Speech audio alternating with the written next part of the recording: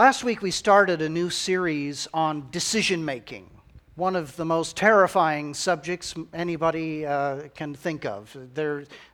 Whenever they do surveys, the greatest fear is always public speaking. I think decision making is probably high on this list, so just imagine where I am this morning, giving a public address about decision making. That's pretty bad. It's a fearful subject. So we started to tackle this last week, and we're doing this from the book of Proverbs to press ahead into God's wisdom about all of the issues of our life, and decision making is one of the crucial areas where I believe our faith and walk with God stands or falls. We can talk about the grace of God. We can talk about the principles of His Word. We can talk about His power. We can talk about walking by the Holy Spirit, being led by the Lord Jesus Christ. But it all stands or falls. It all changes from just talk to being real life in our decision making. You can put it more simply. If we are not making actual decisions to follow Jesus Christ on a day-to-day basis, then we are not walking with Him. Whatever songs we may sing, whatever we may think, whatever verses we may read, whatever doctrinal knowledge we may collect, our faith and walk with God stands or falls on how we make decisions. And I'll go even further. Whether we see the grace of God at work in our lives, whether we see Him in motion in our lives, whether we see His power, is really dependent on whether we will step up to the challenge that Proverbs has laid down for us and that we saw in our text last week, that the fear of the Lord is the beginning of knowledge. And that for us to really walk with God, we need to make a primary decision about who we are and how we are to live life.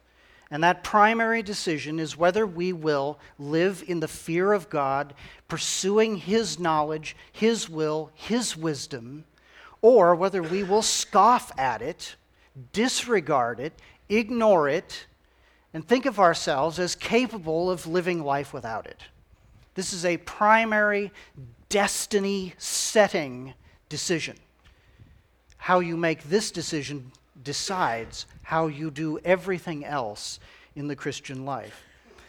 So that's actually a very heavy thing to say, and it's going to get even heavier, because what I want to say to you this morning is we're living in the grip of a kind of helpless spirituality that wants God to take our limp limbs, our drooping hands, wants God to step into our indecision, fear, and unbelief and make us the people we ought to be, while we are passive, limp, and basically inert in His presence.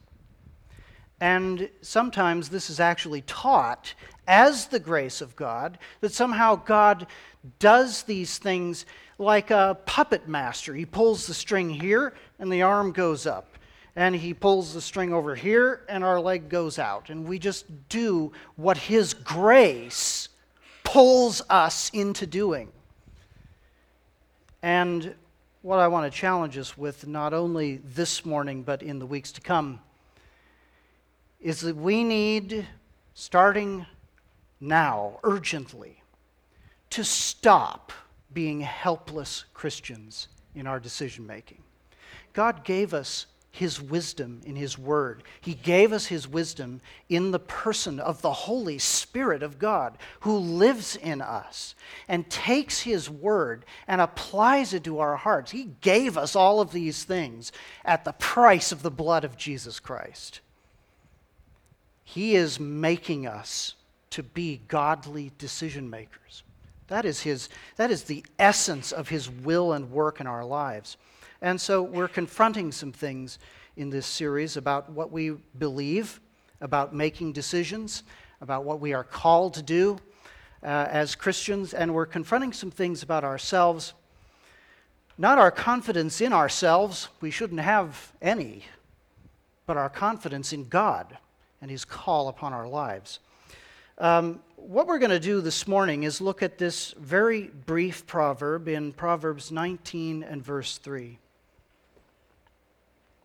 When a man's folly brings his way to ruin, his heart rages against the Lord. We're going to meditate on that proverb this morning. And as I was preparing this morning, the biggest burden that I had was not to bring to you something so heavy this morning that it ends up being something where you leave feeling ashamed, blamed for everything that is happening in your life. I want us to reach a place where our understanding of God and His grace is positive, where we truly understand how good and gracious He is. But the more I tried to find a positive way to address this verse, the more my heart and the Spirit of God, I believe, in me was saying, Rayleigh, just preach the verse. Let people hear what they need to hear. So let's start out with this issue of blame. The number one no-no today is blaming the victim. You don't blame the victim for anything that has happened to the victim, right? This verse is going right up to this line that we have drawn in the sand. Never blame the victim. And this verse is crossing that line and daring us to do something about it. So let me start by saying there are good reasons why we should not blame victims for the things that happen to them. Number one, the reason child abuse, sexual abuse, the reason any kind of crime is so dehumanizing and degrading is because one of the things abusers do is they get their victims in a mind frame that their decisions don't matter. They have no agency, they have no power to do anything about their situation, and that in fact they deserve the abuse that is coming upon them. This happens so frequently in our society.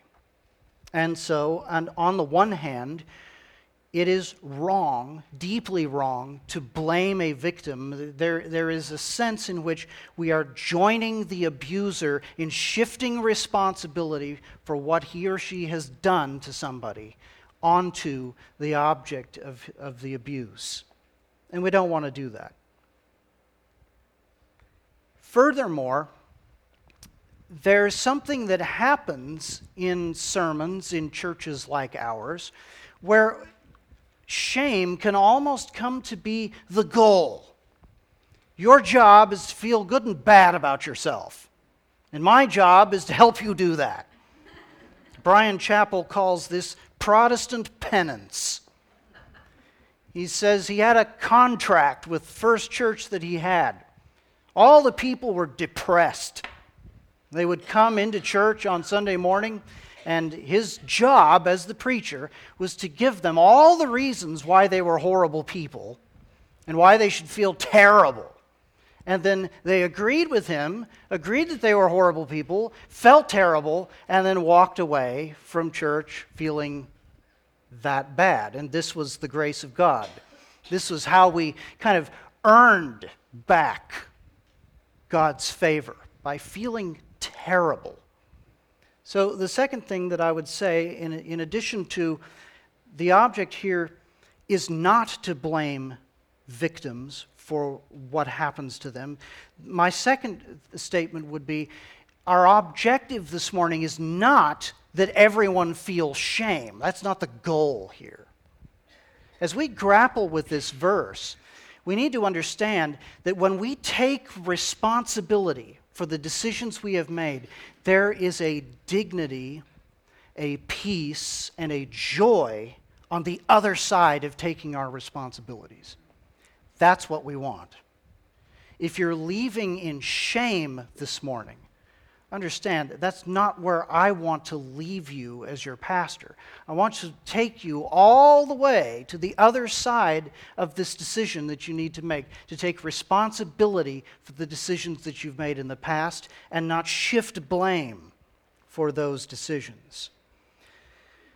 But even beyond that, we need to confront the fact that very often when we come away from the Scriptures feeling blamed, shamed, shunned, we can walk out of a church service feeling very alone, isolated. And so I don't want you to feel that way either. What we're talking about here is not God pointing the finger at you and saying, "You horrible worm of a person. You should feel good and terrible about yourself." And then we all walk away with that feeling of alienation from God, that feeling of hostility from God. We're going to come full circle this morning. We're going to go through the conviction of sin that we ought to rightly feel. But we're going to come out the other side to the gospel, and we're going to see that Jesus Christ did not die on the cross to leave us alienated, shamed, and alone. He died on the cross to save us from our sins. So with all of those things in mind, with all of those caveats, and I hope clarifications on what we're going to do this morning, I do want to make this statement. Taking responsibility for your decisions is not blaming the victim. It's not. It is true, we should not take responsibility for other people's sins, but what we're going to see this morning is that in our decision-making, we have made foolish decisions, and we need to own them. We need to get our hands around them, and we need to say, "I did this," or "We did this." God did not do it. My parents didn't do it. My spouse didn't do it. My kids didn't do it. No one did this to me. For this decision, I am responsible. We need to get to that place. That is not blaming the victim. Blaming the victim is the victim taking responsibility for other people's sins around them. This is taking responsibility for our sins. The New Testament calls this confession. And that's what we're going to talk about this morning. First, we're going to look at folly. We're going to get a view of what Proverbs has to say about it. And then we're going to look at rage. The rage the fool feels when life collapses around him and he's looking for somebody to blame. And then we're going to give some gospel direction to what to do with the responsibility that we have for the decisions that we make. Let's begin by orienting ourselves about this word folly in the book of Proverbs as a whole and what the wisdom of God has to say about folly. I saw something horrible this week. It happened a few feet away from me. I was sitting in my other office downtown, a coffee shop, and I was sitting right in the window. I was right on the sidewalk. And a homeless woman who I had not seen before. I know many of the homeless people downtown by sight. Some of them I know their names. This one I had not seen before. She came up and she sat with her cart. She sat on one of the benches there. And that's not what was horrible. That's normal for downtown. Someone came up to her with a brown bag. Brown bag was full of food. Handed her the bag with a smile and walked on.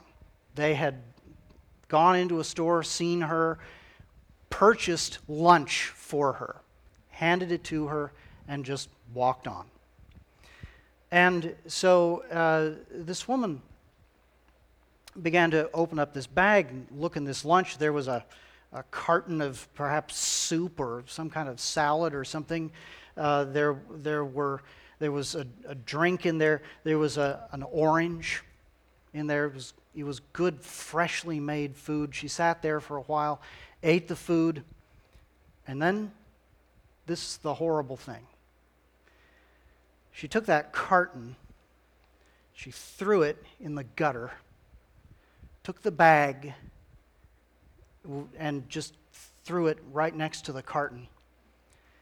She took the orange and threw it at the window.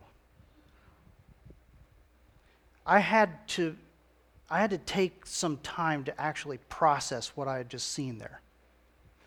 Because what I saw was an act of goodness met with an attitude of scoffing, disdain, contempt, and animosity. That after taking the goodness, this person was going to pour out abuse in response.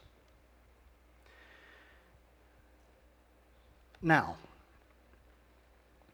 I tell that story to do a couple of things. First, I am not telling the story to stigmatize all homeless people. I have seen homeless people going around downtown picking up trash and putting it in the trash can, left by other people who very transparently were not homeless. I've seen that, and you've seen that too. And I have seen wealthy, entitled people respond with that exact same kind of contempt toward the goodness of others. So this isn't about a homeless person, but this is about our attitude as a society about what goodness is, what gratitude is, what right responses are, and what folly is. And what our attitudes as Christians are toward these things. Here's what the Bible says about folly. If you turn to Proverbs chapter 1 and verse 7, the verse we landed on last week, the theme verse for the book of Proverbs, it says, "The fear of the Lord is the beginning of knowledge. Fools despise wisdom and instruction." What is folly? It's an attitude. It's a point of view on life. And that point of view on life is, I despise you. I despise what you think. I have contempt for what you think you know. I don't want to deal with you. I don't want to hear from you.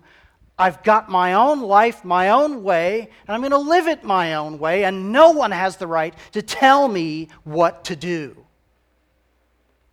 Had someone, a couple, in for premarital counseling, one of the more fun things that I do. And they were talking with some friends. "Where are you going this evening?" They said, "To premarital counseling." And their friend's response was, "You mean you're going to someone to have them tell you what is right and wrong? Why would you do that? Scoffing. It's an attitude on life that says, I already know the correct answer. I don't need you to tell me. And I especially don't need you to correct me because I've already got this. I know what my priorities are. I know what is right for me. And I'm going to go do that. So just stay out of my way. Proverbs says this attitude is the opposite of the fear of the Lord. It is the beginning of ruin in a person's life. We'll see that in a moment. So we've got an attitude here. That's the attitude I saw on display this week with that woman who took what was given to her and turned it into litter and then threw another part, threw an orange at a window full of other people. That kind of hostility against anyone having anything to do with me that might say, you're kind of off track there. You need to turn, you need to change, you need to adjust your course in life. That kind of attitude is the attitude of a scoffer. And fundamentally, it has nothing to do with what you do necessarily. It has nothing to do with your status in life. It has nothing to do with your economic status. There are very wealthy people who are scoffers. There are very poor people who are wise. You can flip that around. There are very wealthy people who are wise, and godly wisdom has gotten them to that place. There are very poor people who are not victims. They are poor because of the things they've decided to do, the attitudes they've decided to take on life. So what we're saying here is scoffing as an attitude is that first crossroads that we're in the book of Proverbs. The first and most critical decision we make is the decision, will I fear God or will I be a scoffer? Will I be a fool? Let me make a couple of very strong statements.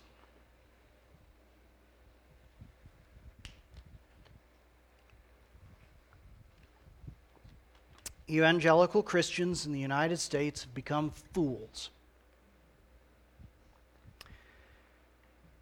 We have elevated ourselves over the Scriptures, and we have decided that we have the right to decide when and where to hear them, whether to study them at all, whether it matters at all to hear from God. Sometimes we have decided that we really don't need the Scriptures at all. We just need God's voice in our hearts. As if you could divide the two. As if the Scriptures ever puts any daylight between the voice of God in the text and His voice in our hearts. He does not. And so you've got this situation that we talk about a lot here, in which evangelicals in America want to lecture our country about how to live and how to be wise, but we've put ourselves above the Scriptures. You say, can you be more specific? Yes, I can. I met a guy who I had known several years ago, hadn't seen him in a long time, used to attend another church that I was pastor of. And very learned man, learned in the Scriptures, good doctrinal positions. He cares about doctrine. He reads a lot about it. And so I asked him, where are you attending church? I think you know the answer that's coming. We're not. Yeah, we've been kind of convicted about that. Oh, really? That's good. I call them the roving Calvinists. I don't know any other way to call this, because they're better than every church. They're better than every church. And sometimes it's a roving Spirit-filled person. And sometimes it's a roving Arminian. And sometimes it's a roving end-times expert. But they're better than all the churches. And they don't want to get shoulder to shoulder with actual people who have real problems and deal with those problems. And they especially don't want to sit through sermons unless they have something critical or positive to say about them. So we've got this attitude as American evangelicals that we set the terms for God and His kingdom and His work. So if we compare that attitude with Proverbs 1:7, beloved, we have already made a disastrous decision for our life as Christians in this country. That's a done deal. And there will be no future for us as Christians in this country until we take responsibility for having made that decision and turn from it. This is called confession and repentance. So that's the first thing that Proverbs says about folly. The second thing it says about it is that it's a pattern. It's not just an attitude. It's a way of life. It's a way of going through every decision that you make, everything that you do. It's a way of thinking about your life, making your decisions. Let's look at Proverbs 15. Just look at a couple of examples of this. Proverbs 15 and verse 12.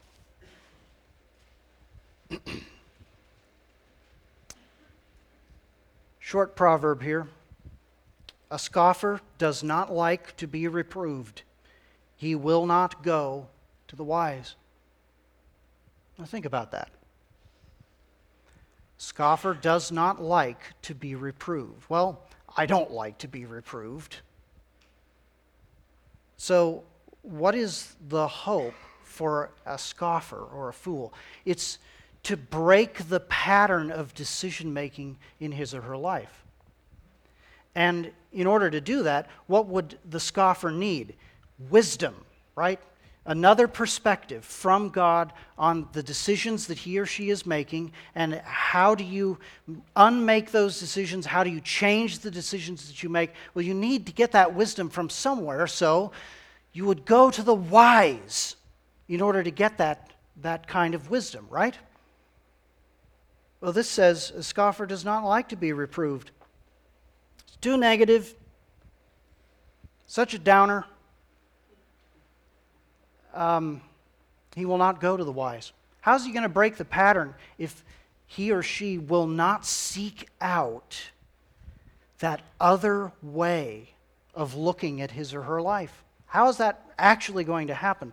One of the things that Solomon is saying is it won't. In order for the pattern to change, you have to go talk to the people who have the wisdom you need and who have the ability to put that across to you in such a way that you can't ignore it. It's called being reproved. And basically what Solomon is saying here is the scoffer won't change the pattern because he won't go to the wise. Doesn't like to be reproved. One of the things that is most characteristic of our society is that we only hang around with and listen to the people who are just like us. People who have our point of view on politics, doctrine, spirituality, lifestyle, whatever it may be. We want to hang out with those people. And what this is doing is it is locking in folly. I hope you see this. Because if you never encounter someone who is different from you, And if you never encounter someone who has the ability to say, why are you doing that? You just talked about how you're short of money, but you also just talked about spending money on this. Why are you doing that? We don't like that kind of reproof, so we don't seek it out and we don't listen to it when we get it. So there's something happening in that lady who took goodness and turned it into litter.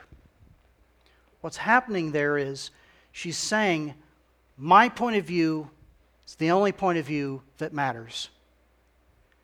And I'm not going to have regard for what you gave me or the goodness that you showed me. I'm going to just throw it in the gutter after I consume it. What is this saying? I'm rejecting you. I'm rejecting your point of view. I'm rejecting your goodness, but I'm going to take from you.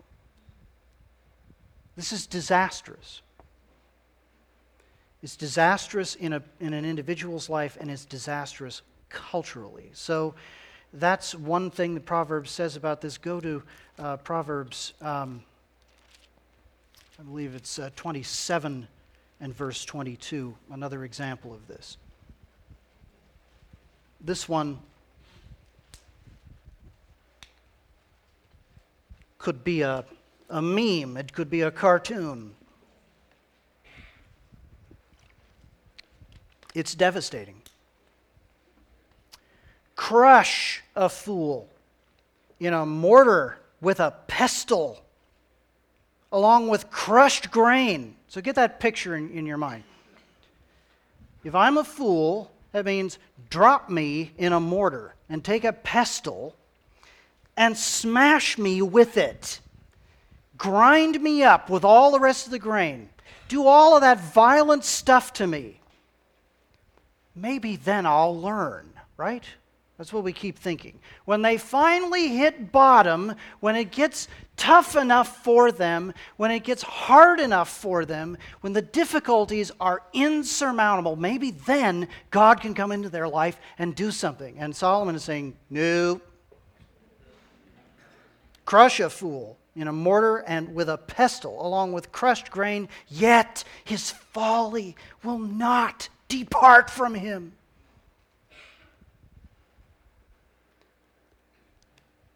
This is as good, accurate, sound an assessment of our society and our spirituality as I think you can find anywhere in the Bible.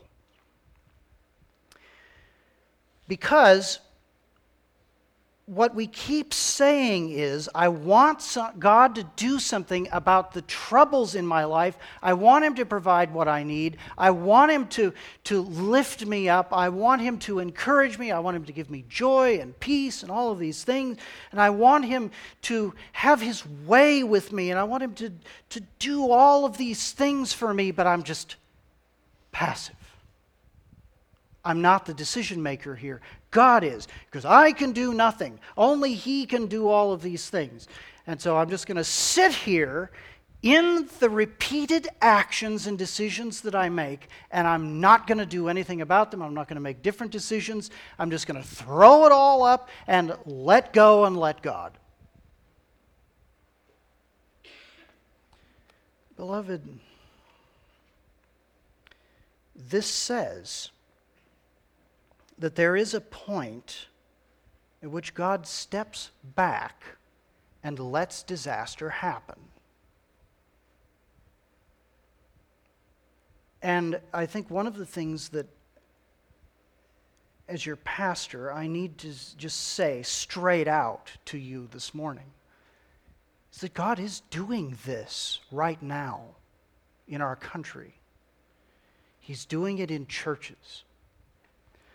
I went back to Kentucky last week and had a chance to reconnect with some of my fellow students back there and colleagues and hear how it's going.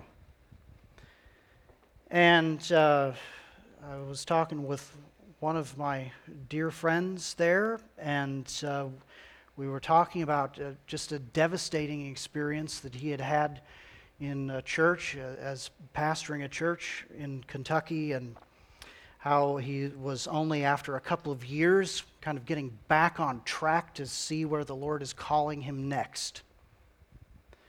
And at the same time that he had been going through that a couple of years ago, I had been going through some very hard things, and we had talked about and prayed about all of those things. And so he said to me, "Well, how's it going with you?" And I said, "It's going so well. The Lord is good.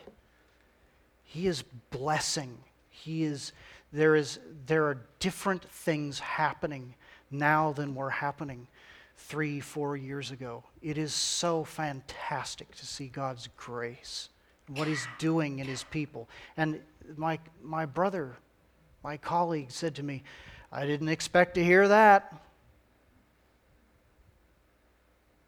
You know what's going on in churches across our country? Self-will, destructive behavior, and indecision and fear. You put all of those into a mix, and you've got American Christianity. And this is getting no real attention. I've never seen an article about this, but I have not talked to a single pastor anywhere in this town, in other towns, who would not say the same thing. There is warfare in churches. Some of it's from the bottom up, some of it's from the top down. It goes both ways in terms of the wrong and the responsibility for that. One of the things that God is saying to us through a verse like, "You can crush a fool, yet his folly will not depart from him." This is God saying to us, how bad does it have to get before you realize the decisions you're making and make different ones? How bad does the pressure have to get?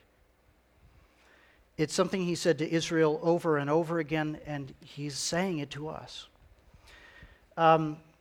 There is a third thing that Proverbs says about folly, and that is that folly is the ruin of the fool. The end of the fool is destruction. And so look with me at just a couple of verses on this. Proverbs 18, verses 6 and 7. I was struck that when David Calkins read these two verses, everybody chuckled. As well we should. Because fools are funny, and sometimes we just got to step back and laugh at them and laugh at ourselves. But here's what Solomon says in chapter 18, verse 6. "A fool's lips walk into a fight, and his mouth invites a beating." This is the guy who's asking for it, and he's going to get it.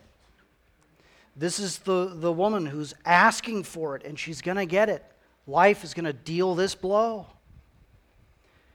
Because the way the mouth goes, it's too belligerent, it's too willful, it's insulting, and arrogance is pouring forth. And what is the response to that? The smackdown. That's what the response is. So the fool's lips walk into a fight, his mouth invites a beating. A fool's mouth is his ruin. Think about that. Let's just turn this around. If you could ruin your life by talking, would it change how you talked?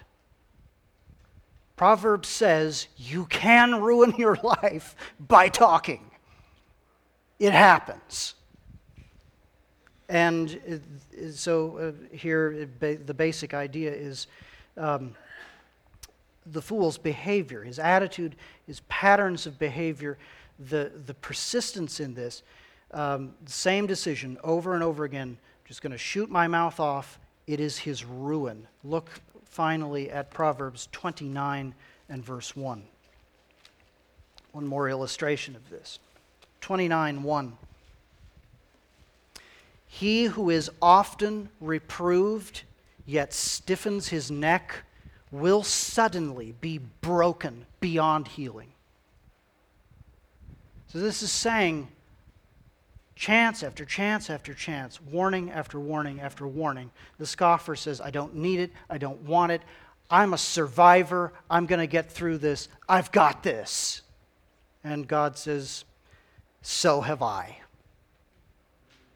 And there are limits to this. So, with all of that in mind, let us look at the rage of a fool.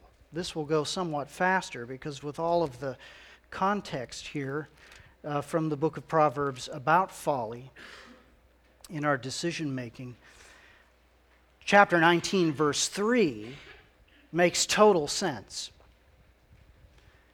When a man's folly brings his way to ruin, his heart rages against the Lord. So the folly that started out as an attitude of scoffing toward everything that he had ever heard, any kind of correction, that attitude hardened into a pattern of decision making. And there was no breaking that pattern. It didn't matter how many well-intentioned people went up to him and said, you're kind of doing this wrong. And he didn't listen. And there's no change in his decision making. In fact, he isolated himself from all of the people who were reproving him so that he didn't have to listen to all the negativity.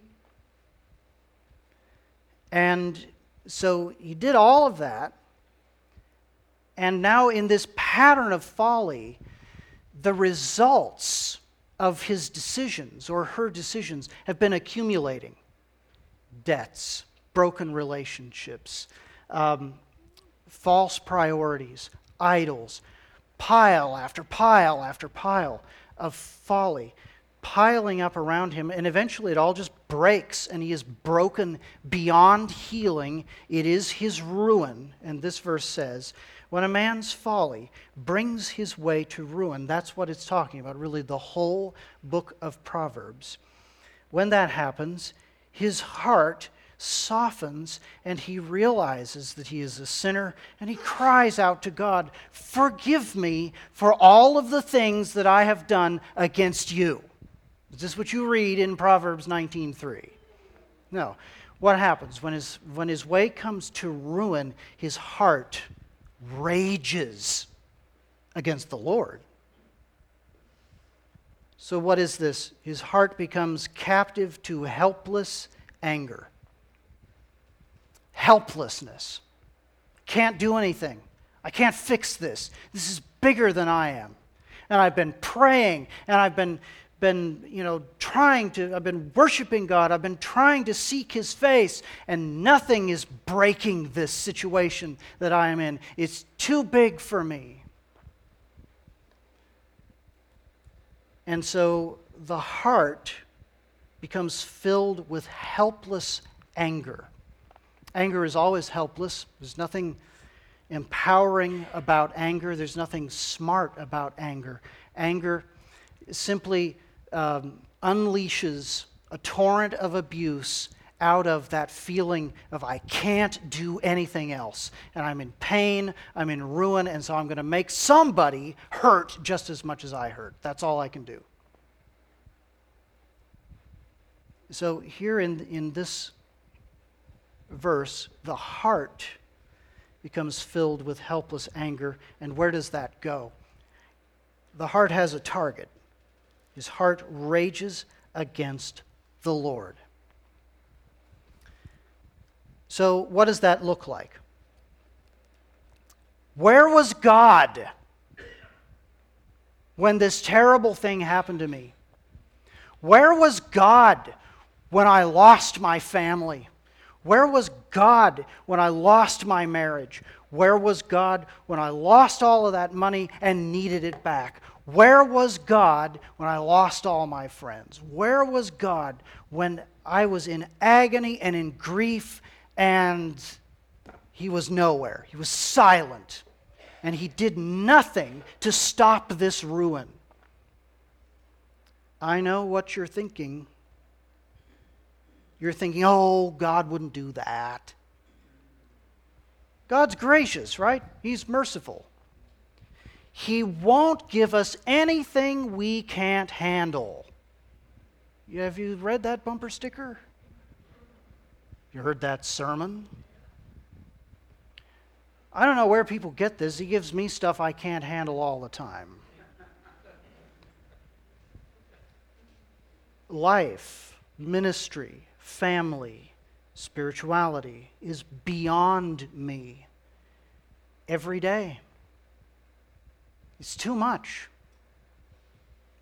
And so this idea that somehow God does not let pain intrude upon our lives, or the idea that he should not, and that when he does, something terrible is happening to us, something unfair, something unjust. Beloved, this is a fallen world. Pain and death are bound up in it because it's under a curse that we brought on ourselves. And because we're in this world, pain is in this world. And there's only one way out, and that is through the loving, redemptive, painful power of God that comes into our lives, takes the pain we are suffering, and redeems it for his purposes. So we're looking at this verse, and we're really identifying more with the heart that rages against the Lord. How could you let this happen? How could you let this happen to our country, to our state, to our city? How could you bring this pain into our lives? Well, there's a reality that we need to come to here, and that reality is about responsibility. Who is responsible for the pain? Really? Who is responsible for the things that are wrong, the difficulties in our lives? Not God. It is not his fault.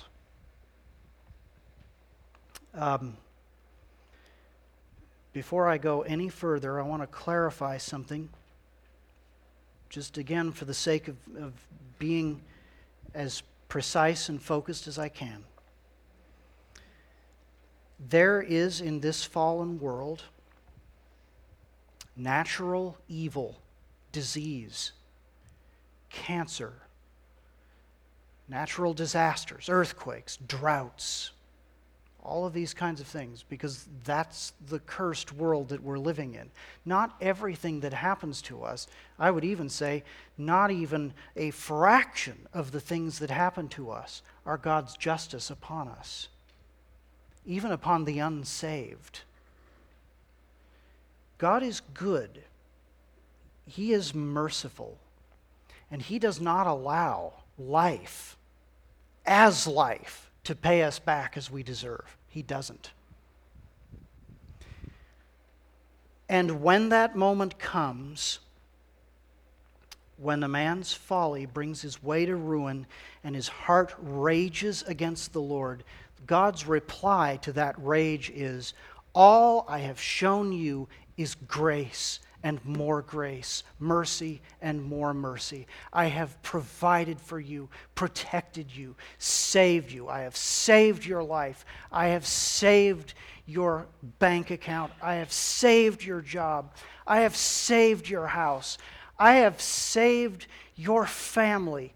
Day after day after day, I have been there in all of this with you. Why would your heart now rage against me? Because I am allowing you to see a small bit of life's reply to your decisions. Why would you rage at me about that? These are very hard things to say. Does God run out of grace? No. We can even say confidently that when someone is at the place of chapter 19 and verse 3 and his heart is raging against the Lord, even there, God's grace is intervening, and God is listening, and God is talking, speaking, replying. Even there, He is protecting, leading, if we will stop the rage and listen. So God never runs out of grace. In Jesus Christ on the cross, He purchased more grace than we can run through. And that's good news. But the reality is, He does bring us to the place where our folly destroys our way and we come to ruin. And it's at that point, if this is you today and your heart is raging against the Lord, my plea to you is stop raging. You've got the wrong bad actor here. The solution for your heart is to cease the rage and the blame of the people around you, God, and to take your responsibility in the situation that you are in, whatever that responsibility may be. Let's give some direction about that. And here we're really talking about the gospel. At that moment where our hearts rage against the Lord,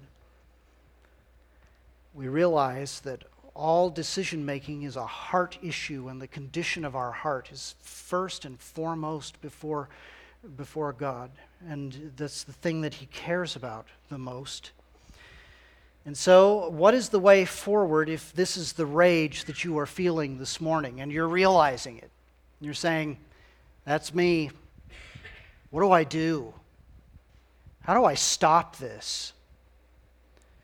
You need to go back over your decisions, and the first thing you need to do is you need to confess before God the things that you have done. I would also say, even prior to that or with that, you need to forgive.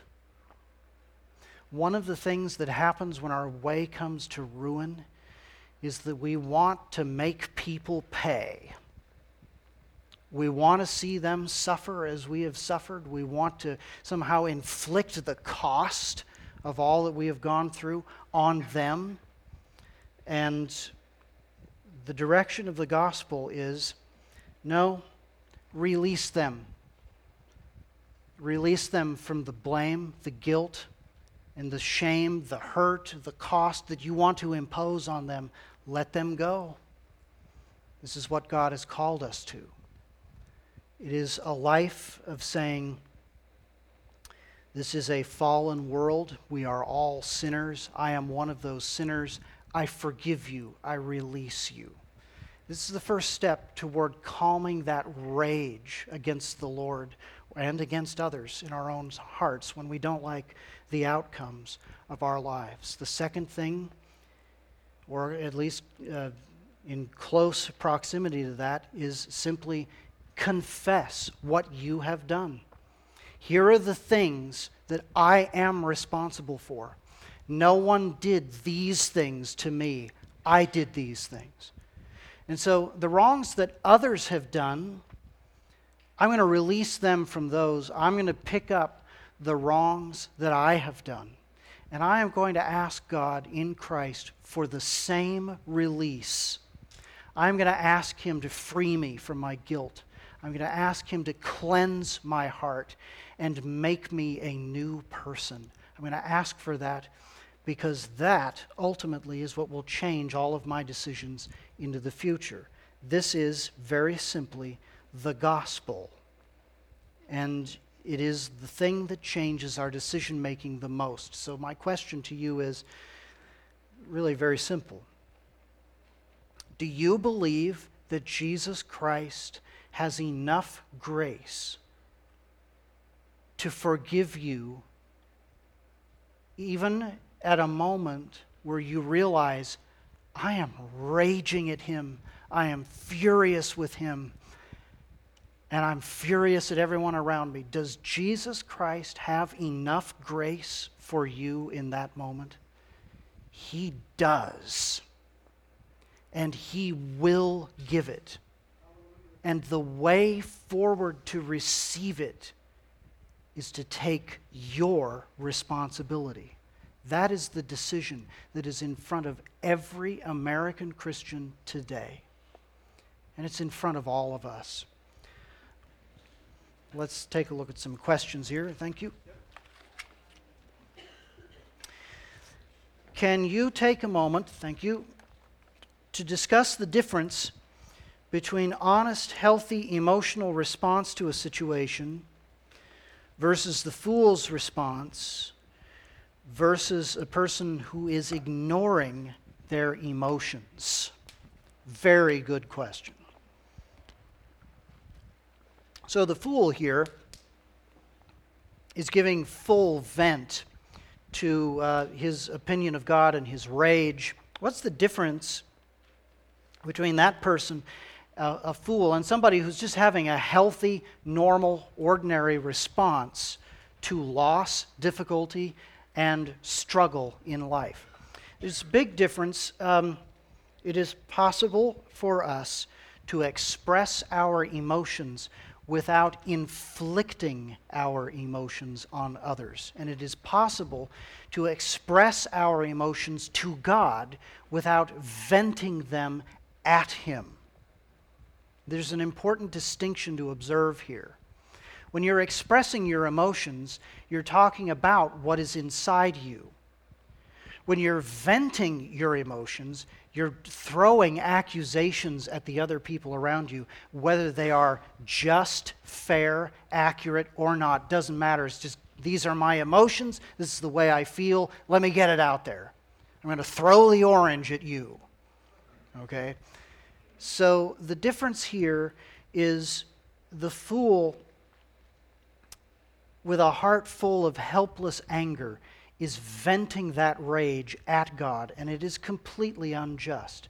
Whereas if you look at David, if you look at any of the other Psalms, wonderful study of the Psalms going on at 9 a.m. that Chris is leading, you're going to find complaint. Lord, I feel this way. Lord, I am grieving over this. I am lonely. I am hurting. All of these things are happening to me. I even wonder where you are. There's a big difference between expressing our emotions to God and venting our emotions at him and at the people around us. A spectacular difference between those two things. The person who is having a healthy emotional response will talk about their emotions and will describe what is in their hearts. And that's an important thing to do. So that leads to the third part of that question. What if you're ignoring your emotions? Look, if you're ignoring your emotions, pretending to be self-controlled, all that's happening is the boiler is still going down underneath there, the steam is still building up pressure, and one of these days it's going to blow. And all of that pressure is going to vent at someone or at God. So ignoring emotions is never the solution to this kind of rage. We need to express what is inside of us and express it justly and fairly. I hope that helps with that very good question. Offer up to God the sacrifice of thanksgiving. The woman with the orange demonstrates how difficult a sacrifice it can be to simply be thankful.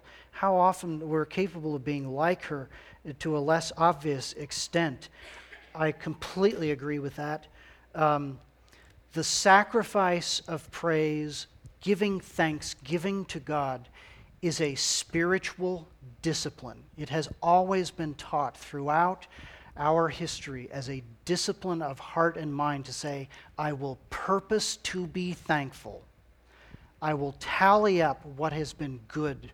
I will look at the blessings and I will give thanks to my God who is good. It changes me when I do that. It's a powerful discipline for giving up right worship to God and for preventing rage in my own heart. Job's response to losing family and so much more. Naked I came from my mother's womb, and naked I shall return. The Lord God and the Lord has taken away. Blessed be the name of the Lord. It is a stunning response that Job gives there. Contrary to the counsel, remember, of his wife, who just curse God and die. It's just all over. And Job hadn't done anything wrong to deserve any of these things. He had not been foolish. He had not been selfish. And yet he saw the Lord take away. And he basically said, if he gives, he takes away. Blessed be the name of the Lord. We need this. We need the heart to say, God is king, and I will serve him. Though he slay me, yet will I worship him and honor him. That's what Job said. And it's a very important aspect of who we are to be at this time. What is, you can put this a slightly different way, and it's a good way to end. How are we to be a witness to God's wisdom in a society of scoffers? I can't think of any better way than thankfulness and blessing God when it is tough and difficult. There is no better witness than that. That goes right to the heart of who we are to be.